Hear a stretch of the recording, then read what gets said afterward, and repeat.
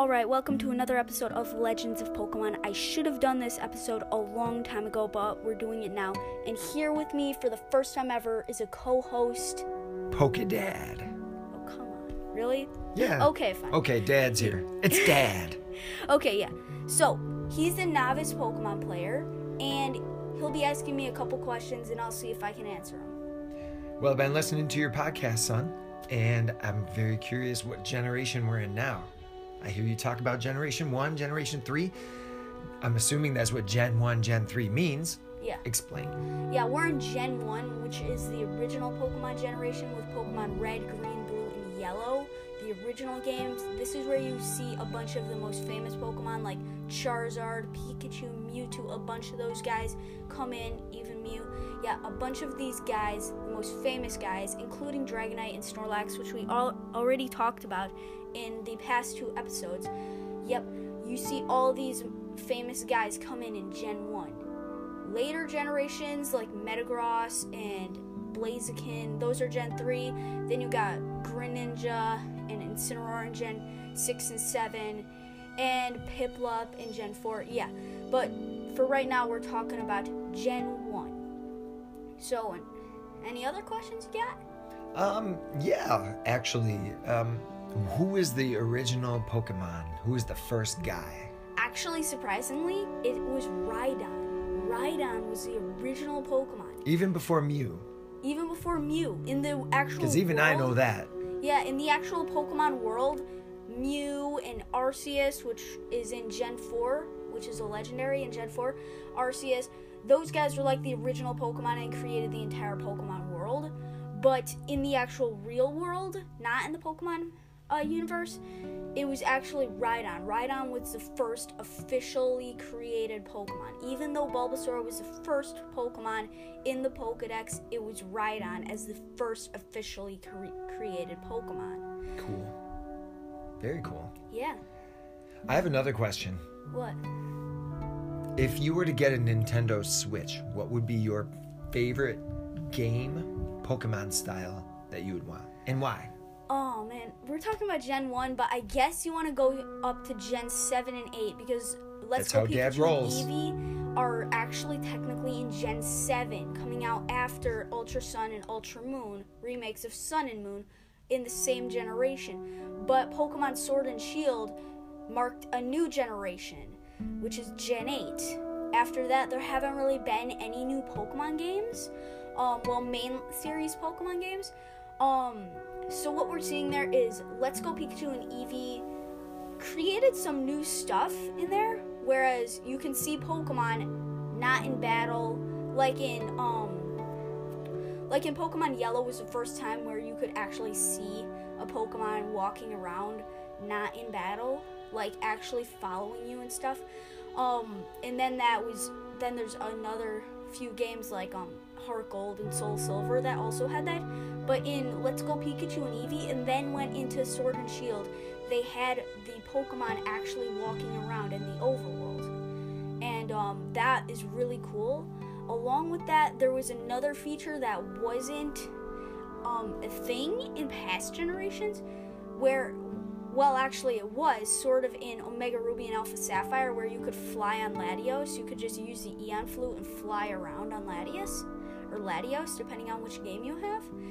And but it's different in Let's Go Pikachu, where you can actually get on a big flying type Pokemon like Charizard, Dragonite, Aerodactyl, any of those guys, and you can fly around up in the sky. And if you actually beat the Elite Four and you catch the 3 bird legendaries, there's a small chance, but they could spawn flying around at random places.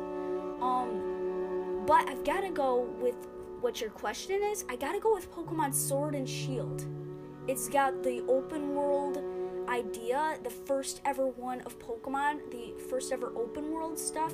You get to camp with your Pokemon, which we actually saw that in the anime of Gen 1, them camping, Brock, Misty, and Ash camping, but never in a Pokemon game have we ever actually been able to camp with our Pokemon. Are you talking about the show? Sword and Shield. No, I'm talking about the games and the show. But yes, in the show, we saw Ash, Brock, and Misty, their little gang in the original shows. they were camping with their Pokemon, but we never were actually able to do that until Pokemon Sword and Shield. But yeah, I've got to go with Pokemon Sword and Shield.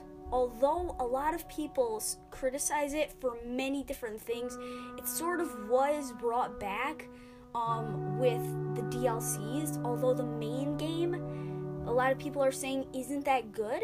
The DLCs, they're saying, sort of bring it back. It's sort of better with the DLCs. But if you just want to play the main game, I don't know about that. If I was just going to play the main game, it might be a hard choice between Let's Go Pikachu and Eevee and Pokemon Sword and Shield. Well, actually, I'm just kidding. I really, really want to have that open world feeling of the wild area. And, yeah, it's the most 3D game so far. Well, it's, the 3D animations are sort of matching with Let's Go Pikachu and Eevee. But yeah, that answers your question. If I could choose between both of them, I'd get Pokemon Sword. Awesome. Well, I have to tell you, many of the things that you just said, I really don't understand. I'll be honest. But thank you for answering that question. I mean, I get it. There's been so many things that you've taught me, but you're still well beyond my knowledge level. So let's bring it back down to the earth. Here we go. Last question.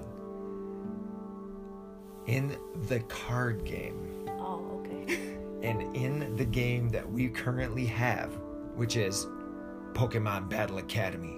Yep. Charizard. Card decks are all set. Yep. How has Dad been managing to beat you in every single round that we've ever played? Well, obviously, if you actually look at how those decks are set up, they're set up for starters. They're set up for starters. You don't actually see them being very, very good in the fact that they're really, really good decks that you'd actually use, say, the World Championships. No, you never see that. Like, you wouldn't bring the Mewtwo deck to the World Championships. You'd just be taken out. You wouldn't bring the Charizard deck to the World Championships, and so on and so on. You get it. See, so they're not the greatest decks, but facing each other, it's all about luck. There really isn't any type advantages or disadvantages between those three decks, and it shows you three of the most famous Pokemon from Gen 1, as we already talked about, Charizard, Pikachu, and Mewtwo. But it's all about luck, where if you start hammering in the beginning, you don't have enough energies to sustain that. And that's the problem with those decks, is that they are set up for you to learn the game. They're not set up for you to advancedly play the game. Ah, totally makes sense. Because I was wondering how I was able to achieve victory in some of those. But it totally makes sense that the decks are set up that way on purpose. And it does have a lot to do with teaching me the way that you can play those card games, like how the setup on the table would be and what it would look like. Because it comes with a game board. Yeah. So it's kind of helpful that way. Yeah. And there's a lot of stuff that the decks in that starter pack, it's technically a starter pack, they don't teach you about. Like stadium cards and like status conditions, a bunch of that stuff that's in the actual games, like status conditions like perilous, poisoning, sleep, burned, all of that stuff. They don't talk about that in the original, in the starter packs, nor do they talk about stadium cards, which in the games are sort of like would be the equivalent of sandstorms and raining and sunny day, all that stuff. That would be the equivalent to stadium cards. They boost the moves of some Pokemon and lessen the moves of other Pokemon. So yeah, there's a lot of stuff that it doesn't teach you. It doesn't even include stadium cards at all, and it doesn't have any Pokemon that can put status conditions on each other. So what you're saying is that even dads can enjoy Pokemon at their own level and then work their way higher into more in-depth stuff. Yeah, it's a little easier with TCG Online because you can actually battle. You can actually battle, get the in-game currency and get cards. Buy that, and you don't have to spend real-world money that you might need for something else. You don't have to spend that to get physical cards. It's a good way to start yourself and build a deck, the TCG Online online, and then if you have a good deck idea, then you can start saying, okay, we should get this card and this card and this card in the real world, see? Totally makes sense. Yep. Hey, I have one last bonus question. All right. Why does your brother in Pokemon Go use my phone and then use all my incense up, and then I'm being followed all night by Pokemon?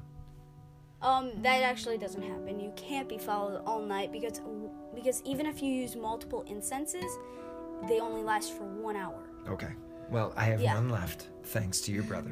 Yeah. He's not old enough to have his own phone or his own account, so... And I won't let him use mine. No. I won't let him use mine. Got another Pokemon protege in the making. Yep.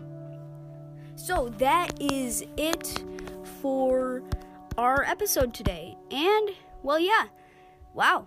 10 minutes, almost 11. That was quite long. That was pretty good. Yeah. That was a good one. We should have another one of these. Maybe talk about different typings next time. Should we tell the people that this is pretty much how our conversations are all the time? We should just record them all the time. Yep. Okay, so that is our episode, and we'll see you next time. Whenever that is gonna be. I don't know.